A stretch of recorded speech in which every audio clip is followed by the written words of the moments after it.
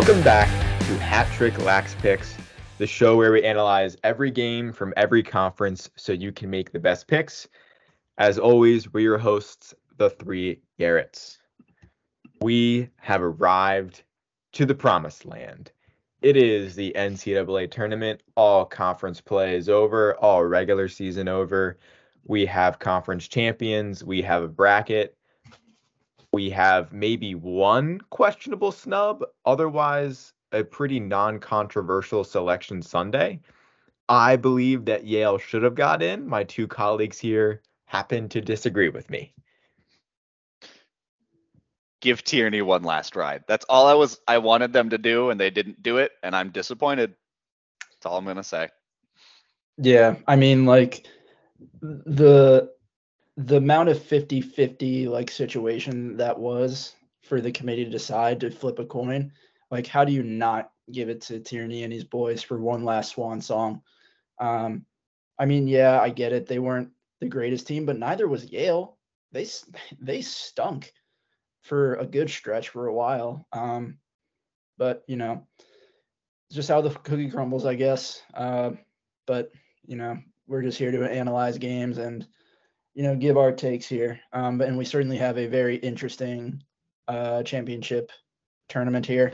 A lot of weird seedings, in my opinion. A lot of teams that I thought should have gone higher. And I know you guys agree as well. But before we go into that, do we want to just jump into top 20? Let's go for it. All righty. So, wow. So, yeah, only one team. We had only one team receiving votes, and it was Delaware, surprisingly. Now that I look at who's at 20, now I understand why. But yes, Delaware is our only receiving votes category. Cracking the top 20 for the first time in a very long time, I think, unless I'm not remembering correctly, is the Richmond Spiders, the A10 champions. Both the men's and women's program winning the inaugural A10 championship, both earning the AQs. At number 19, we have Bryant, champions of the America East, their first year in the conference, followed by North Carolina, the Penn Quakers, and Syracuse finishes their year at 16, which by all accounts has got to be a big success for them. The top 15 starts with Utah at 15, Villanova is at 14, Yale is 13, Princeton is 12, and Army is 11. Denver is our highest ranked team not in the tournament at number 10, Cornell at 9, Hopkins at 8, Michigan, Big Ten champions, all the way up to number 7, Penn State at 6. We have one very new face since preseason in our top 5. We have Maryland at number 5. Georgetown, for us, jumps up to number 4 after their very dominant weekend. Notre Dame is at 3, Virginia 2, and Duke is our final weekly number 1 team. A lot of teams showing back up. Michigan, probably the biggest surprise since preseason. And Georgetown, they're finally back where I think they all thought they deserved to be. Next up, we have Dog of the Week. And to be quite honest, I told these guys right before the podcast that, I'm just going to be real lazy with it because there was really only one thing that stood out to me, and that was just Michigan's team defense. I mean, you held Maryland to 4 goals in the first half. You only hold them to 1 goal in the second half. Granted, I don't think Maryland's defense has been great all year, but it's a John Tillman coach team. It's Maryland. They've been good every year. They've practically owned the Big Ten tournament and the Big Ten the last few years. And Michigan, without being young, young of a team they are, how young of a program they are. It's pretty sweet to see them climb the top of the mountain and get a bid to the tournament. So they wouldn't have gotten it done without that Michigan defense. Most certainly, they owned the game. They didn't give anything easy to Maryland. Just a very great team defense win by the Wolverines on Saturday night. Yeah, they locked down the entirety of the Big Ten tournament, not even just in that Maryland game, but in that Penn State game too. I mean, that especially their freshman goalie, who Taylor, I think, right? Yeah. When he came in that second half against Penn State, especially, he was locked in. Moving on to our records from this past weekend, we only had 33 games, a little bit of a lighter week since we're winding down the season, and we all did basically the same. Voigt did 21-10, which brings his season total to 389 and 154. Glazer and I both went 22-11. That puts Glazer at 406 and 137 on the season, and I am at 410 and 133 for the season. Since we're moving into national championship time, I'm just going to go back over the points that we have, the points that we keep for ourselves, since they are also incredibly close. Voigt has 500 flat. Glazer has 516, and I have 517. So everything to play for this last weekend that we have, and every single round, the point weight of winning a game correctly gets much higher. So the deeper we go, the more important each game is that we pick. Starting with this first round too, I think they're what, 3 or how much is a? I believe for the first 2 rounds are 3, the semifinals are 4, and the championship is 5. 5. Okay. With that, shall we get to our play-in game? Oh, Absolutely. yes. Oh, yes. Arguably, the most exciting play-in game in a decade, I believe, is on our hands Wednesday night, 7 p.m. in the first state of Delaware. We have the CAA champion Delaware Blue Hens, 6-0 all-time against the MAC champion Red Foxes of Marist. Last year, Delaware won this matchup in the regular season 18-9 early in March. I think Delaware has to feel a little bit snubbed by being forced to play in this play-in game, but that's just how the RPI works. It's how their season worked. Like all the other kind of lower tier conference teams were just ahead of them, so this is where they're at. My heart and part of my mind is just exceptionally high on the Red Foxes. They are on a different kind of tear, one of the best win streaks of the country, 6 straight. Delaware has had a much harder time than them. They've dropped that one to Towson. They've just had closer, tougher games, and even against Stony Brook, they commanded that championship game, but the Seawolves never totally went away. Boys, I came into today really wanting to take the Red Foxes, and I wanted to put that Red Fox logo down. But if you look at the stats, Delaware is just better in every category except face-off win percentage, and that's pretty close.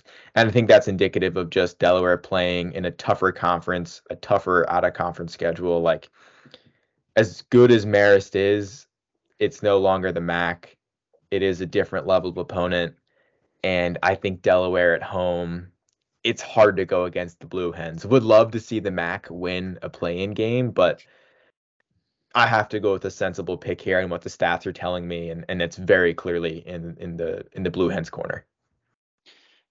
Yeah, I said before we started recording to both Glazer and Voigt that this game honestly feels like the one that is a true 50-50 to me out of any game this weekend.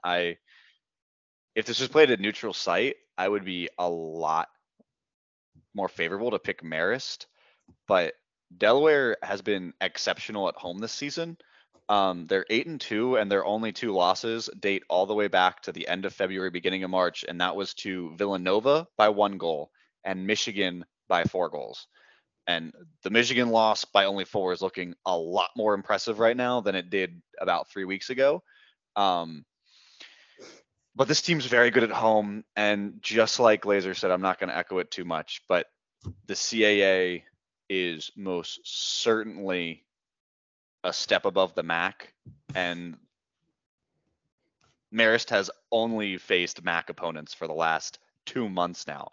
They haven't seen anything outside of that, and even the best MAC team is only dead average in the CAA, and Delaware just ran through the best teams in that conference tournament. So just because of the experience, the work level, and also, I mean, Delaware has some guys that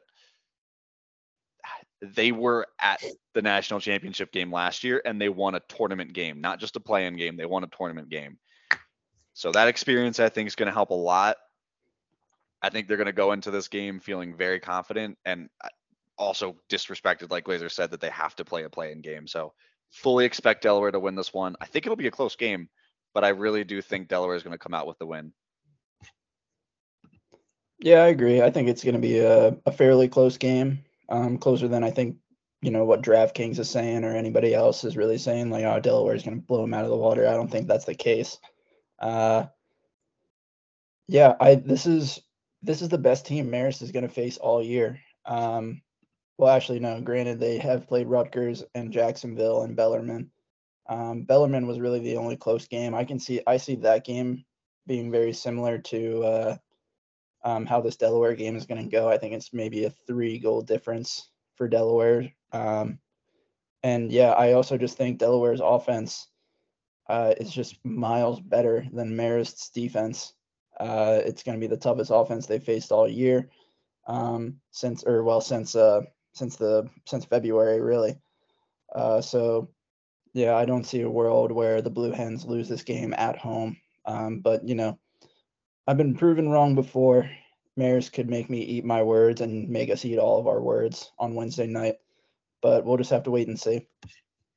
Moving on to our first Saturday matchup in the actual bracket, we have the 15 bracket seeded Richmond Spiders playing the 2-seeded Virginia Cavaliers. Richmond did look great in that A10 conference tournament, and I actually mean, like, they surprised me a lot in the way they beat UMass in the semifinals, and then High Point in the finals. I thought those were going to be close games because in the regular season, basically all of the A10 matchups were, minus St. Bonnie's, but they were not close. Richmond completely throttled them. So I do think this game will look much different than Richmond and Virginia's first meeting because this is one of a few rematches. No, is this the only rematch in the first round? This is the only rematch in the first round. Never mind. Georgetown. Yeah.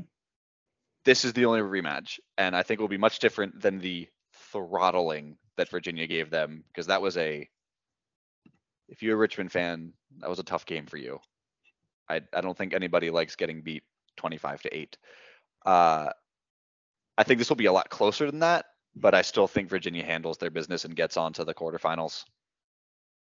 Yeah, I was wrong. I thought Georgetown had already played Yale already, but I was probably thinking Princeton. But as far as this game goes, I think it's a no-brainer that it's UVA. But again, Richmond, they've gotten better every week and every game. So I think really anything can happen. But this UVA team, I think they're just too talented. Their defense is really freaking tall. I think they're just going to reach over these guys and take the ball away from them, really. Granted to Richmond, they won the A10 and they earned it for sure, but this is just kind of this is a very tough matchup for them. I really like UVA in this game. I could see it being pretty close. I think it would probably be within 5, possibly. But again, we'll just have to wait and see. Long week of practice for these guys, long week of film. They're going to be studying. It's going to be insane. So really anything can happen. I'm really just excited for all these matchups, but I think UVA is going to handle this game. Yeah, I think this matchup, first of all, I had this one picked out pretty much by Saturday afternoon, given where I felt Richmond seeding would be and where I figured Virginia seeding would be, and just how much the selection committee prioritizes minimizing travel. This was a logical matchup in the first round, even though it's a replay earlier in the year. I'm going to totally agree with both you guys. I think this game is much closer than 25-8. Richmond is clearly a different team than when they played the Cavaliers earlier in the year. And we also have to remember Virginia was probably piling it on, remembering that the Spiders beat them last year. So they want to kind of send an extra message in that first rematch. Because these two teams are so close to each other, I think the most exciting part about this game is seeing what the stadium looks like in terms of fans. I really hope we get a great showing from the Spider faithful as well as the Cavalier faithful. They always attend games well. So I think this game on TV could look really good, and certainly Richmond's going to play with some emotion, but it's just not a matchup that I think Richmond wins in any department. And I do think the Cavaliers win probably somewhere in the 6 to 7 goal margin for me. Our next matchup, we have the bracket seeded 14th Utah Utes taking on the 3 seeded Notre Dame Fighting Irish. Utah, hats off to you. Made your first national championship tournament in your 5th season being a D1 team. That's a hell of an accomplishment. However, crappiest luck of all time that you have to play Notre Dame in the first round, because oh my god, the over under void, you sent the text, was it 29.5, right, for this game, or something ridiculously high like that for the over underline? It's somewhere in the high 20s. Take the over. I would take the over, and I honestly think Notre Dame's going to score 20 of those. Yeah, it's just going to be. Sorry, it was initially 29.5. Now it's down to 28, but still. Take the over. Still would take the over, yeah. Yeah, there are a lot of high overs in these first round games, especially on Saturday. Notre Dame just dropped 18 on North Carolina, and I like to imagine that North Carolina's defense is just a little bit better than Utah's. Yeah. So I can't imagine what the Kavanaughs are going to do to this Utah Utes team. They have not seen an attackman or attack duo straight up offense like this one yet this entire season. I think Utah's offense is going to be able to put points on the board. I think that they've got really, really talented players, but I just not good enough to outscore Notre Dame's against their defense. Fighting Irish all the way in this one. This will be an entertaining game, though, for sure. Maybe not too close, but entertaining. Yeah, this is another matchup for pure travel reasons made 100%. It was almost a certainty given the two team seedings and, Utah trying to make Utah travel the least amount as possible. But it makes for a really interesting matchup. If we remember, I think one of the more interesting matchups that Notre Dame has played was Drexel a few years ago. And Drexel was kind of a team like Utah in terms of the scoring department. Utah started the year 1-4. They were our panic team, I'm pretty sure, around that time. I know Voigt was certainly pressing the panic button on them. But they are 12-0 since then. They have not lost. That is, I think, they're 11-0 since then, not 12. So almost as long as a win streak as Georgetown. They rolled through the A-Sun. It is really hard to go undefeated in the regular season and win a conference championship. They couldn't do it last year. This year, they figured it out. Also, they are still, I think, the second highest scoring team in the country behind Virginia. So, again, take the over if you are a betting person. However, the Irish flat out look unstoppable except against one team called Virginia. Everyone else, I think they beat. And until they play Virginia again, I think they cruise. Yeah, it's the easy pick here. Notre Dame is clearly the better team. Hats off to Utah. I mean, they went undefeated in the A-Sun. They did everything they could. If geography wasn't a big deal, they're probably playing like a Big Ten team or Cornell, maybe. Probably not Cornell, but maybe a Big Ten team or Georgetown. But either way, I think Notre Dame is just the better team here. Utah, they pile on the goals. They can kill you in transition too, but Notre Dame has perfected that to a T. When Utah does it, it's more like chaos ball, and it's just waiting for the right guy to be in the right spot at the right time. Whereas Notre Dame, it's very calculated. Chris and Pat, they got the chemistry. They've been playing lacrosse with each other for their whole lives, so there's just a different level to transition for Notre Dame as opposed to Utah's transition. I really like Notre Dame to win this game and win the next one, to be quite honest with you. It's going to be an exciting first round game for sure. But I would love to see Utah send a message early. I think that would make the game that much more enticing. Next up, we have the 7th seeded Georgetown Hoyas hosting, for lack of a better term, the 10 seeded Yale Bulldogs. I think we all agree, given our rankings, our top 20 rankings, Georgetown is our personal 4 seed. I think, Boyd, I know you and I in our bracket projections had them at number 4. Mm-hmm.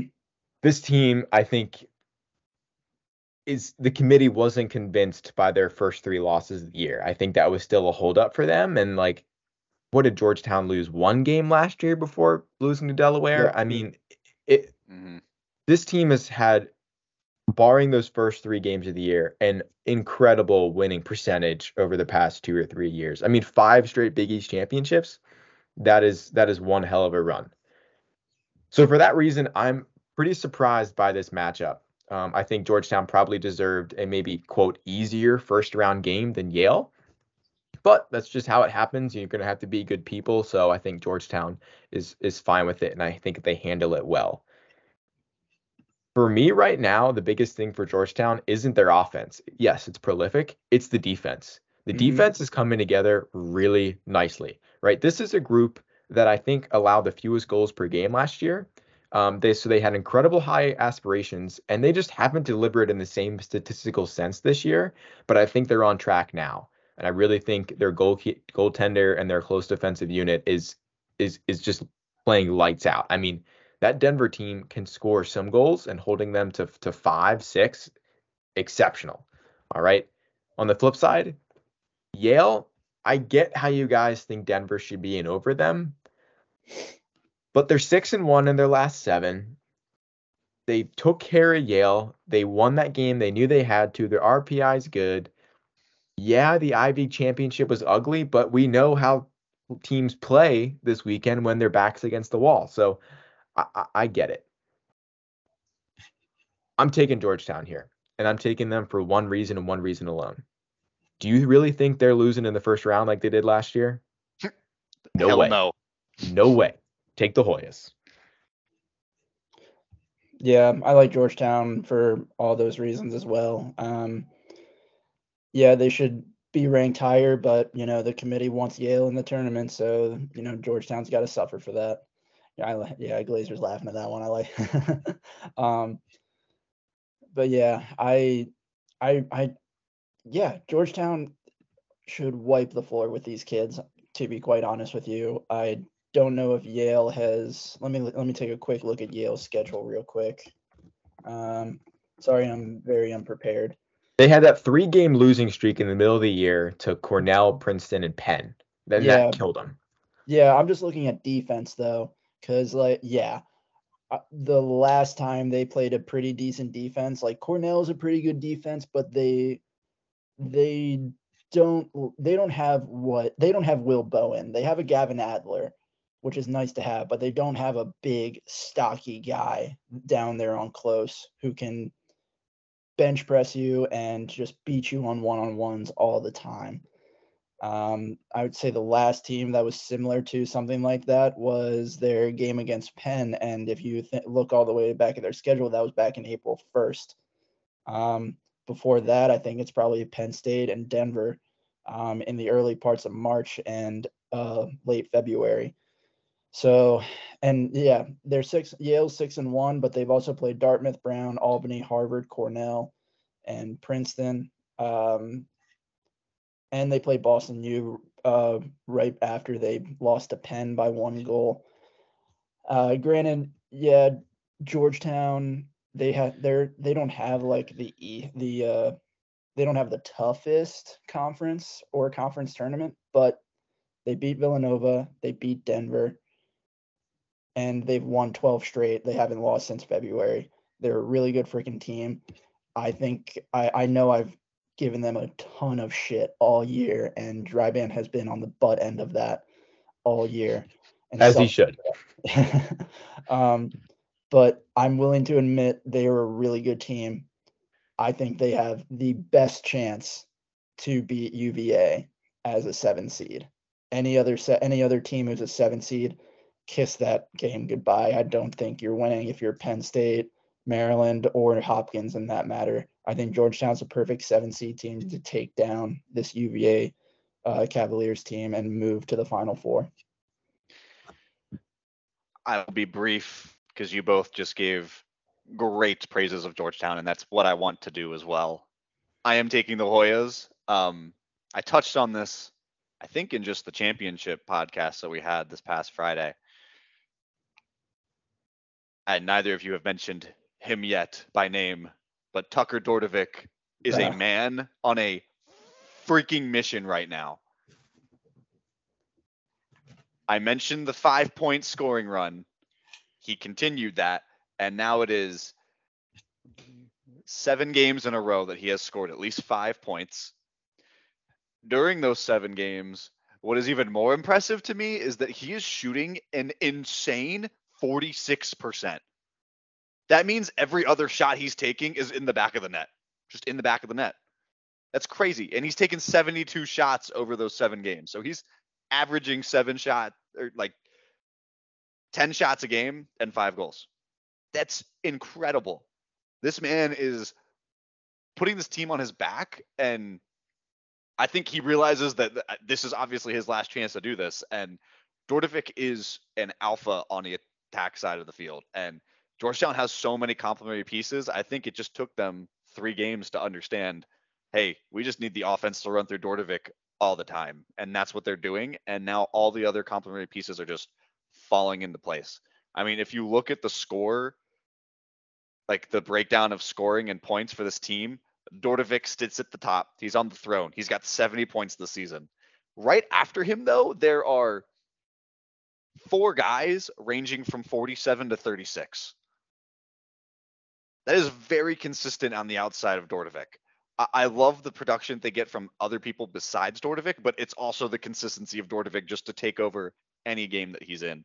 And because of that, this team looks great to me, and I completely agree that I think that out of any team, and I'll put it broader than just Virginia, I think out of any team in the field right now, Georgetown has the best chance to upset any of the big 3 ACC teams. Absolutely, I agree with that tenfold. Yeah, and this next matchup, I'm not too psyched for. I'm just going to be quite blunt about it. The 12 seed Army Black Knights is taking on the Maryland Terps, who are somehow at the 4 seed. I don't know how you finish 3rd in the Big Ten in the regular season, lose to Michigan the way you do in the Big Ten championship, and just be gifted the 4 seed doesn't make sense to me. And I'm a Terp fan. I just don't think they earned that. I mean, granted, they do have a good RPI. They beat UVA and a handful of other teams who are. I think beating Hopkins in the semis was huge for them to get that. Yeah, agreed. The fact that they have a win over Virginia, the only team outside of the Big 3 that has beaten one of the Big 3, I think that just lifted their RPI up, and the committee was like, here you go. You just get to sit right here, Maryland. You're the only one that's proven you can do it. Which, respect. I mean, they did. It's a damn good Virginia team. Yeah, no, absolutely. And yeah, that win against UVA, I think that just locked up like a top 5 spot in the tournament. Should it be 4? Maybe not, if you ask me. But if you ask my father just downstairs, he's going to tell you otherwise. We had a riveting conversation about that earlier today. I think Maryland wins this game. I don't have much analysis on it, to be quite frank. I think they're going to win this game, but this game is also like the most upset alert game, I think, for this week. Army's a really good team. They won the Patriot League, they've stood toe to toe with Cornell. They beat Rutgers. I think we can all just chalk that UMass loss at the beginning of the season to really just a throwaway game, to be quite fair. They're a really good team. They are a tough team. I mean, it's freaking Army. Like, those guys train harder than anybody else in the country. So if you're Maryland and you're expecting to not get punched in the mouth, you need to get punched in the mouth before this game. Absolutely. I think Maryland wins because I just think that Maryland's defense is really solid, and I'm hoping that Maryland's offense can just put it together for one game, but we'll have to wait and see. I'm very nervous for this game and for the Terps, especially how their offense is playing, but I think their defense can help them out and win this game for them. I am going to do it. I am taking Army in this game. This Black Knights squad, I think the best thing that could have happened to them is not only losing to Cornell, but losing in conference to Boston during the regular season. They played great during the conference, and honestly, I know I shit on Loyola, but oh my God, during the conference tournament, Loyola became the Loyola that beat Maryland and Hopkins at the beginning of the year. And that is a really, really, really, really good ball club. I don't know how they found the old spark, but they found it. And guess who took that team down? Army did. And they did it in a great way. And they also withheld a late Loyola comeback too, which just impressed me even more.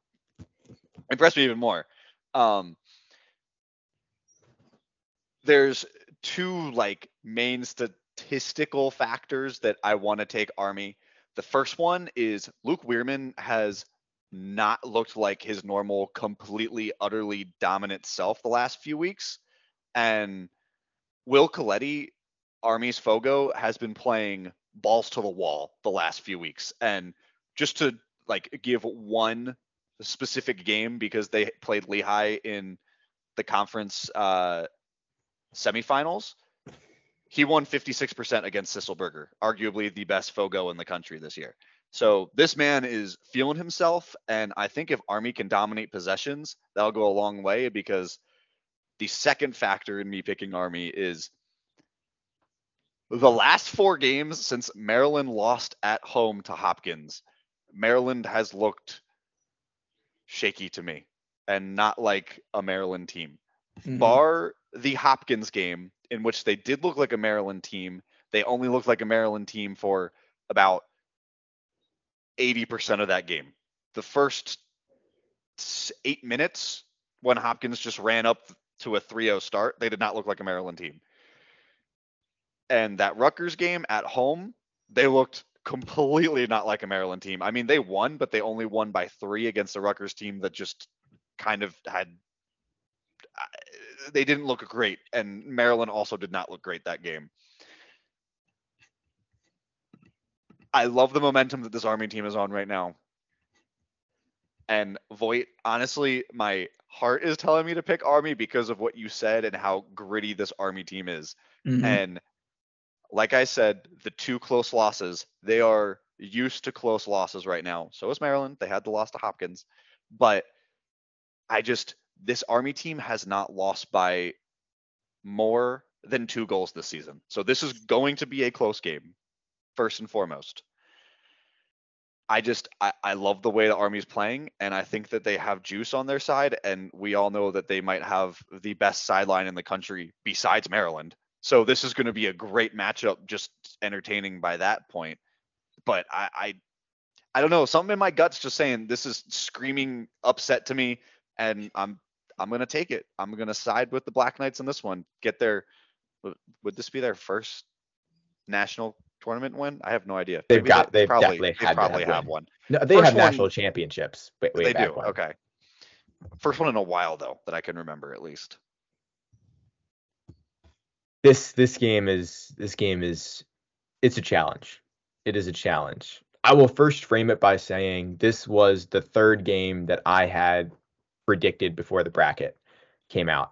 However, I had this as the Georgetown seeded game. I had Maryland as the 7th seed and Army as the 10th seed. So I had Army higher and Maryland lower that it ended up being.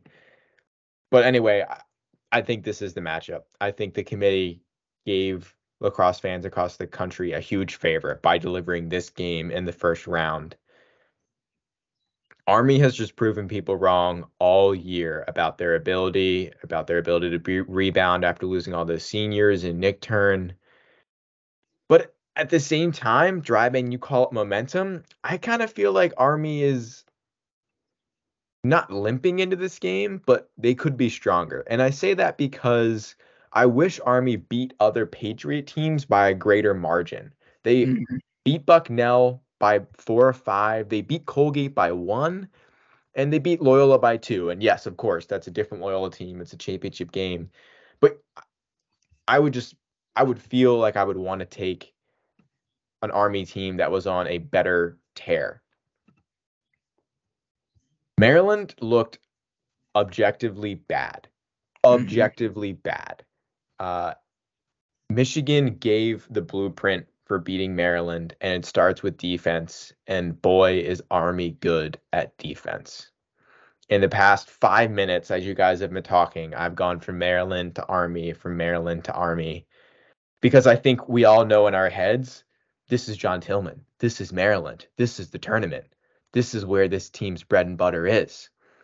But here's the concern there. This team hasn't showed the same maturity as prior Maryland teams have in terms of just their ability to win in big moments. Dryband, I would love to differ than you and win this game and take the Terps. I would love it, but I think it's the Black Knights. Yes. I think Army is on a mission, and I think this, unlike most teams that rebound after a loss, I'm just not seeing it from Maryland. I'm just not. And that what I am seeing is an Army bench, which I think is the most exciting bench in the country in terms of goal celebrations, lifting this team to a first round upset. Give me the Black Knights. All right, now we're moving into Sunday's slate. We have our dark horse team, the number 11 seed Bryant Bulldogs, traveling down to Homewood Field to take on the Blue Jays. I told you guys, I think it was last week or 2 weeks ago, this Bryant team is special. I think this Bryant team is special for all the same reasons that you guys think Army is going to beat Maryland. I love their bench. I love their defense. I love their midfield. Like, they had, did you see the celebration that they had after the selection during the selection show? Yeah, Like, it was crazy. And they knew they were in. Like those guys Yeah. look like they could eat me.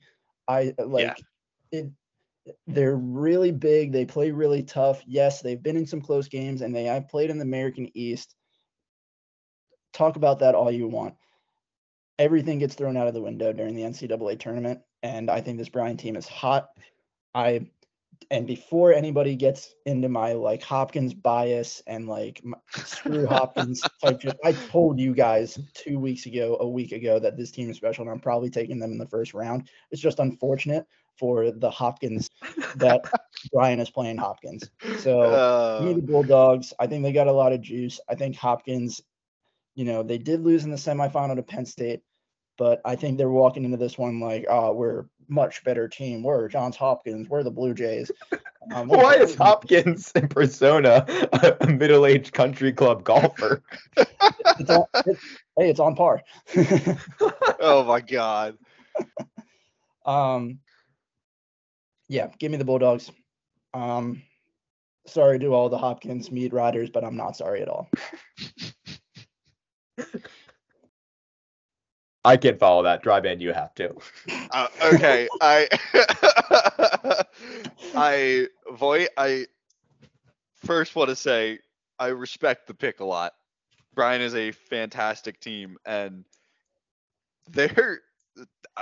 I will say their comeback against Albany might have been the best. That was definitely the best conference championship game of the weekend. them scoring to tie and then winning in OT, the team is gritty, and that was a really possessed Albany team too, especially after their win against Vermont. Like, they blew out Vermont, and then Bryant was able to handle them in that championship game. Impressed me a hell of a lot.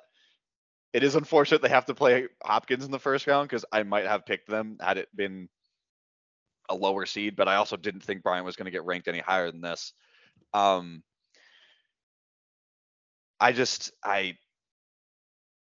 Hopkins has played in too many big games against big teams this year, even outside of the Big Ten. Also,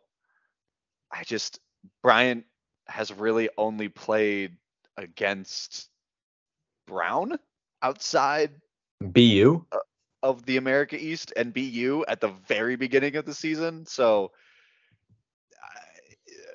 not playing against like the highest competition worries me and stops me from wanting to take them in this matchup. Their offense is prolific, and I really do think they'll put up at least 10 goals against Hopkins. But I also at the same time just think that Bryant's defense has looked shaky in the past. And I think Hopkins' offense is going to turn it around from their abysmal offensive showing against Maryland. And I think they're going to be able to put numbers up on Bryant to the point that their offense is not going to be able to keep up. I think the most interesting part of this game, though, is going to be the face-off X. For those of you who have not been like keeping up with Bryant, their Fogo, Nathan Lalaberte or something like that, he's 60% on the year. He's like one of the highest Fogo percentage-wise, I think, in the league. And the man's good. He has 13 points too. So when he gets the ball in his stick, there's fast break opportunities almost every game. Him against what is it, Dunn or whatever Hopkins Fogo is? I don't remember his name. That'll be a really, really good matchup. And I think it'll be 50-50 split. So it'll be interesting to see how both of these offenses have, a lot of possessions. I think there will be a lot of possessions for both teams in this game. It's going to be a great game, but I have to pick Hopkins in this one. I think Hopkins is getting away with something here. I really do. I just read Terry Foy's analysis on the bracket, and I have to agree with him. I thought Hopkins would be taking on Princeton in the first round, and that's not meant to disrespect Bryant. We've just cataloged how good of a team they are, but I thought Hopkins would be given a more challenging on paper opponent than Bryant, especially given their seed at number 6. That being said, I think the more important thing here is Hopkins is playing at Homewood, and I think Hopkins is like 40-5, or like they have an incredible playoff winning percentage in the tournament at Homewood. They don't lose there, and I don't think they lose to a Bryant team who struggled to win the America East Championship. All credit to Albany, but Bryant had to have essentially a miracle backdoor pass to tie that game and win it in overtime. Bryant has put up fights. We remember how closely they played Maryland a couple of years ago, maybe 2 years in a row after winning the play-in game. And I think it means a lot for Bryant to not be in the play-in game for their first year new conference. Like, this team's definitely going places under their new head coach. But I think Hopkins has just had a much better season, and they have their sights set on a championship weekend berth. I think for Hopkins, that's the goal right now. So I think they get through Bryant. I feel like we've had one of these type of conversations with certain two teams, Georgetown and Delaware, Right. season. So right. We'll see. Stay away, meat riders. I got my. Next up, we have what I think the three of us can agree is the game of the weekend. Absolutely. We have Cornell taking on Big Ten champions, Big Blue. The only surprise here for me is that this game is in Ithaca. I think everyone, including ourselves, had Michigan and Cornell as the 8-9 matchup. Everyone did across the country, I feel. But at least for me, and I think for Voigt, you as well, in our bracketology, we had Michigan hosting this game. And I think that would have been a huge bump to the Wolverines' chances in this game, just to be able to host a game. Like, that would be awesome for that program. Cornell has been, frankly, a little sketchy as of late. They have very close wins against Army and Princeton. They had an okay win against Brown, and then they were just blown out in the Ivy semifinals. Now, granted, that was against a Yale team that felt they had to win to get in, but nonetheless, you would expect Cornell, the heavy Ivy favorites, to do better in that game. This is a game totally fueled by momentum, and I think these two teams are going in the opposite direction. I don't know, truthfully, if there is a team that can beat Michigan right now, and I'm including the ACC teams. And I get that's hyperbolic, but whoever, I think Duke is plays the winner of this game, assuming Duke wins. I would be a little nervous if I was Duke, if I had to play Michigan. And I know I'm getting ahead of myself here, but this big blue, maize and blue team they're feeling something. And they got something going on in Ann Arbor. So even that fact that this game's in Ithaca, I don't care. I got to take Michigan. I think all signs are pointing towards the Wolverines continuing their win streak here. I am 110% in agreement with you. I was really high on this Cornell team at the beginning of the year.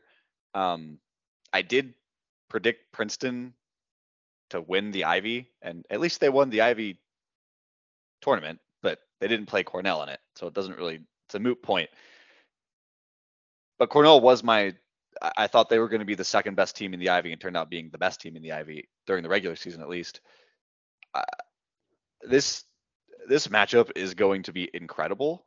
Glazer, you surmised it perfectly. Both of these teams are on opposite trajectories right now, and Michigan has basically all the momentum in the world. They have not lost a game in which they really were just dominated in all facets and weren't in the game for the majority of it since they played Hopkins at the end of March, and they lost that one 15-11 at home. The two losses they've had since then was a loss at Rutgers by 1 in a game that they should have won, I think, in my opinion. And their first matchup against Penn State at home that they blew a fourth quarter lead when they were up 9-6 going into the fourth, and they just let Penn State run away with it. Since then, they're 4-0, 2 wins over Ohio State, and then avenged the win against Penn State and beat Maryland again. They're 2-0 against Maryland, who is supposed the fourth best team in this committee's eyes right now. Michigan has everything going for them, and their offense looks hot. The combo of Zawada and Bohm are fantastic, and having outside producers just like Bryce Clay and Ryan Cohen also to complement them is incredible. And I mentioned it also before we started recording. Hunter Taylor popped off in the Big Ten championship game. He split time in the Penn State game with Shane Carr, and Carr played in the first half and Hunter Taylor came in the second half.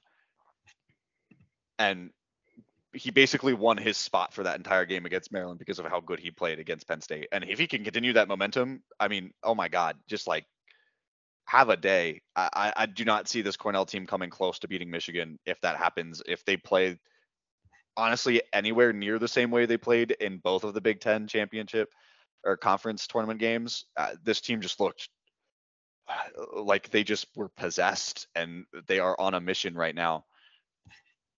Yeah, I have to pick the Wolverines. All the momentum is on their side. Yeah, I really like the Wolverines here too. I mean, we've basically harped on that they're the hottest team in college lacrosse right now, and that's just down to their cast of characters on offense and defense. I I mean, you look at the offense, Bombs, Awada, and Cohen, they're leading the way in points. But I think somebody who doesn't get enough credit, but who has been playing really well the last few games is Jacob Jackson, number 15. He's a midfielder. He doesn't score a whole lot, but he had 3 goals against Maryland in their first matchup, 2 goals against Rutgers, a goal against Penn State, a goal against Ohio State, and 2 in the second matchup, and then 1 in the semifinal matchup. He didn't score in the championship game, but you can tell he's really just the heart and soul of that team. He's not the biggest stat sheet guy. He's not the biggest goal scorer for the team, but when he scores, it's juice goals. It's pure juice goals, and it gets the team fired up. He's a senior. He's just been playing really well the last few games and just quietly carrying the emotional momentum for the Wolverines team. They are really talented. They play with grit. They play with heart. Yeah, it's a crime that they're not the 8th seed and not hosting a game with the way they've played. But you got to give it to Cornell. They're 11-3 for a reason. Just not playing up to their standards that they have all year in the last few weeks. I think that the Big Red gets upset here because Michigan is Michigan. They're the Big Ten champs for a reason, and they've played some of the best talent in the last month and a half. So, yeah, pick the Wolverines, take the Wolves here. They're really freaking good, and they're gonna make some noise all over this bracket. Quick question here, boys, before we move on, and I think I know the answer to this, but given that Michigan's the 9th seed and Cornell's the 8th seed, if Michigan wins, is this really an upset? No. There we go. Said at the same time. I love that shit. Moving on. I agree. All right. Our next game is not a definitive set in stone. It is the number 1 seeded Duke Blue Devils playing whoever wins the play-in game on Wednesday between Marist and Delaware. And this is very simple. Duke has been playing lights out, and whoever wins that play-in game, I don't think has a chance against Duke, unless Delaware wants to pull off their first round miracle again, like they did last year against Georgetown. But I just simply don't think that's happening in Durham. I'm taking Duke, and that's not going to change. Yeah, no, Duke is the right choice here. They're 13-2. Brendan O'Neill is leading the way at 80 points.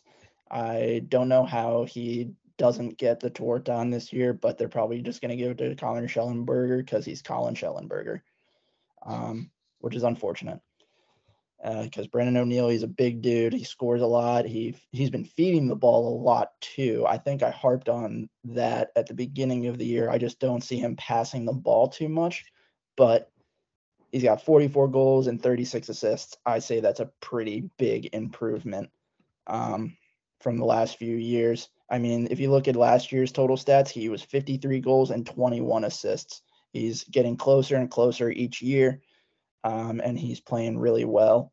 Dyson Williams is an amazing support for him. I don't know if he's taking another year with Duke, but isn't he a junior? I don't know. Was that? Isn't he a junior? No, he's a senior. At least on Inside Lacrosse website, he has him listed as a senior, but Inside Lacrosse gets it wrong a lot. So, yeah, and Andrew McAdory and that freshman from Manhasset, Charles Balsamo, he's playing really well. I think he needs to get the ball out of his stick a little bit more, but you got to do anything you can to drive attention away from O'Neill and Williams. So I think Duke takes care of whoever they play, no matter who wins the Delaware Marist game. Yeah, O'Neill is a junior. This is only his 3rd year. His first year was 2021. Oh, I thought you were talking about Williams. Oh, no, sorry. I thought you were talking about Williams too. Yeah, I think you said Williams, but I could be wrong. My bad. Yeah. Duke's gonna win this game.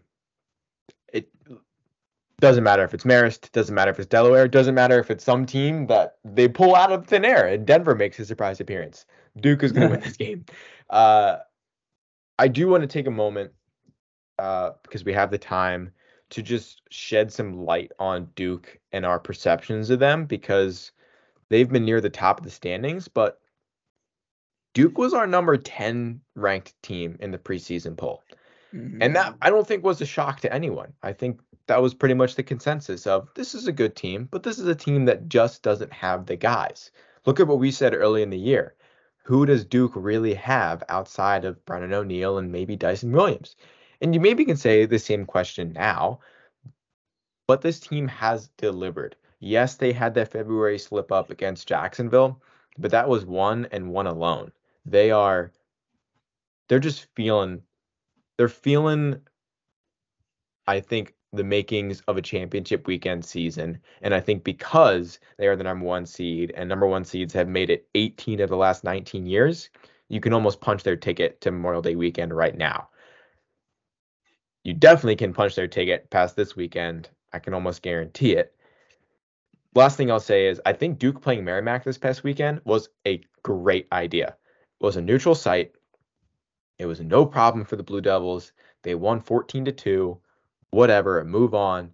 But they got a game in. Unlike Virginia, they don't have 2 weeks off. They just got the play underneath of them, and I think it kept the boys engaged. And I know Lars has spoken about it before. Keeping the guys interested for 2 weeks is tough. So I think that was a great decision by Danowski to kind of end the season on kind of a scrimmage. But yeah, Duke here. Alrighty, we've arrived at our last game of the weekend. It's our surprise team, Princeton Tigers, at the 12th seed, taking on 5 seed Penn State. Listen, this is gonna. Dryban and I were on a call last night, and like we were going through all the picks and everything, and then Penn State showed up, and I'm like, I don't know who they're gonna put Penn State at if Penn State's at 6 right now. And he was a little behind in my facial expression when Princeton showed up. My jaw just dropped to the floor. It was unbelievable that we're gonna get this matchup, because these are really 2 hot teams right now. More so Princeton, because they just won the Ivy League championship, and Penn State got trounced by Michigan in the Big Ten semifinal. I don't know. I really like Princeton, to be quite fair. I'm a vibe guy, and I just think the vibes are pointing in Princeton's direction right now. Penn State, they've played some really close games. Hopkins, Michigan, they lost to Maryland. They lost to Marquette. And they lost to Villanova earlier this year. Close game with Cornell, holding them to 6 goals. And yeah, they pretty much beat all the top Ivy League teams. I think they add this team to their Ivy League resume and win the Ivy League championship officially in this, I take that back. I think Princeton takes them down for beating all the other Ivy League teams. I just like Princeton's vibe. I like how they're playing. With Sam English going down and that other kid going down to season-ending injuries, they played pretty well the last few weeks. So I really like them here. No knock to Penn State. I think they're a really good team, and they could very well win this game as well. They have, I think, the better defense in this matchup, but I think when it comes to offense, I think Princeton has the edge. I think they just put up a lot of goals and make this a 2-3 goal game. Earlier I said I thought Hopkins got lucky with their matchup, and I think Penn State, on the flip side, got royally screwed over by this matchup. Royally screwed over. It's almost like the committee has some sort of bias. Well, we won't go that far. But maybe we'll hint at it, because I'm sympathetic to that. This is a very, very tough matchup for Penn State in the first round. I think Princeton is essentially another version of Michigan right now. Their goalie is seeing the ball twice the size it normally is. Their offense is clicking even without their guys. But if we look at Princeton on the whole this year, they've been a disappointment. Dryban, I think you picked them to win the Ivy, right? And I think a lot of people did, right? This is a championship weekend team from last year, and then they have what, 6 losses. It's not the standard, I think, in Princeton, New Jersey, and I think in many ways they find themselves fortunate to be in the tournament. I mean, they won because they had to, and I think that's been the mantra of this past month.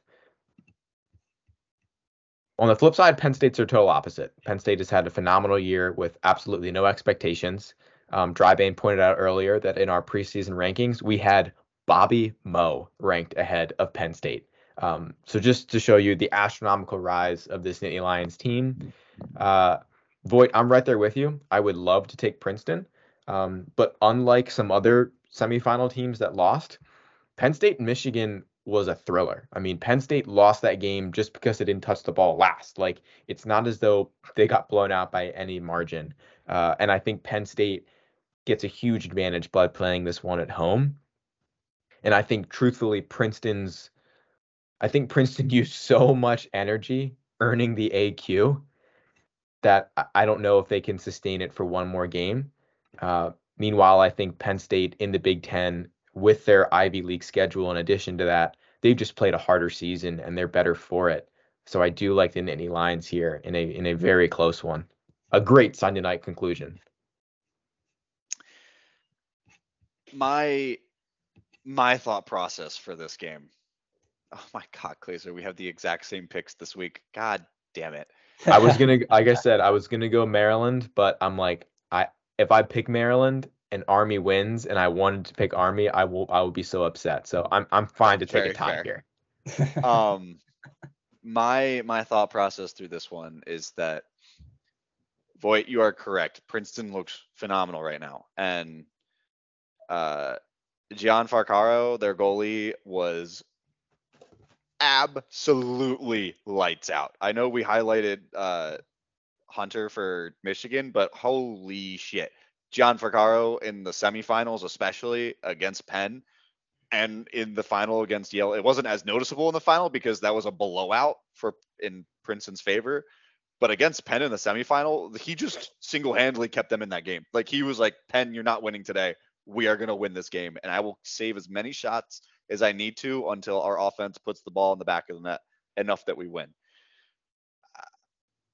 I don't know if he's going to be able to three-peat that Herculean effort, though, especially against a Penn State team that is very good shot selection. Like we said, in that first half against Michigan, they tore up Shane Carr. He only had a 33% save percentage against that team. And Penn State is very prolific on offense, and they still managed to score 15 against Michigan. And like Glazer said, with 8 minutes left in the fourth quarter, they went on a 3-goal run, and little did you know, with 6 minutes left, it was a 2-goal game again, after Michigan looked like they were just going to run away with it. And Penn State said, hold on, wait, we don't want you to run away with it. We are still here. Michigan held off for the win, but that game became very close, very fast. And I also, this is just my bias coming in again. I do not respect Yale as a team, and I do not think they're very good. I think they can squeak out some wins sometimes against top 20, like they get against Cornell, but I just simply don't think they are a consistent enough team or good enough team.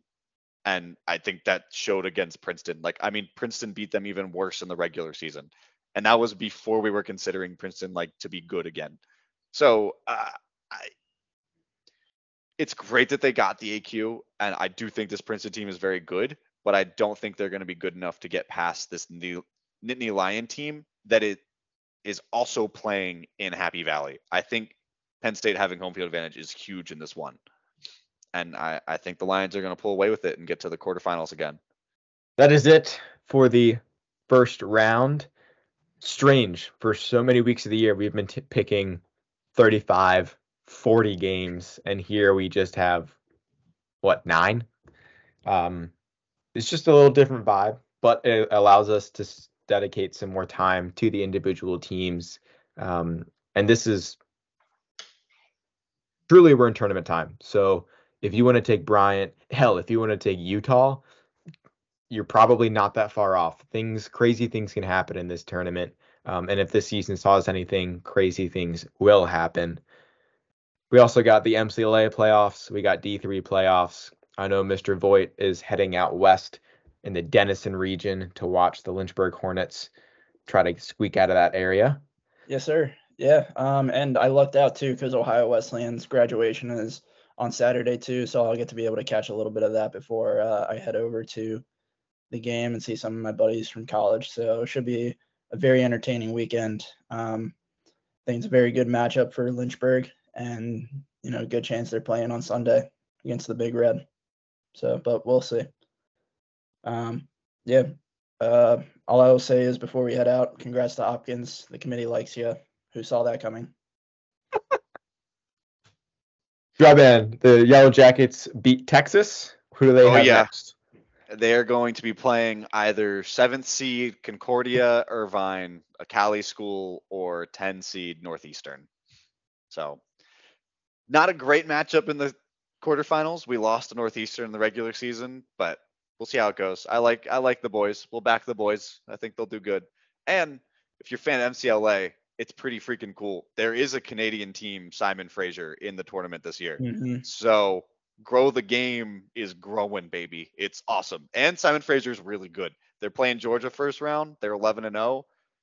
They could upset. They're the 11 seed. So who knows? But it's a good old Canadian team making an impact. That is freaking awesome. That is awesome. The Gettysburg Bullets made an at-large bid. They are taking on Scranton, and if they win, they have to play Christopher Newport. And I know the boys will be looking for an upset, but that is a very tall task. It goes to show how important winning your conference is at the D3 level. We will continue as we have more time throughout the month of May to kind of go over MCLA D3 stuff as we can, because it's cool and it's exciting, and we want to spread the love as we can. But as always, thank you for joining us. Enjoy the play-in game on Wednesday. Enjoy the weekend. Everything is on ESPNU, so there is no excuse not to watch it. As always, thank you. Share the podcast with a friend. Pick wisely. Be well. Stay classy.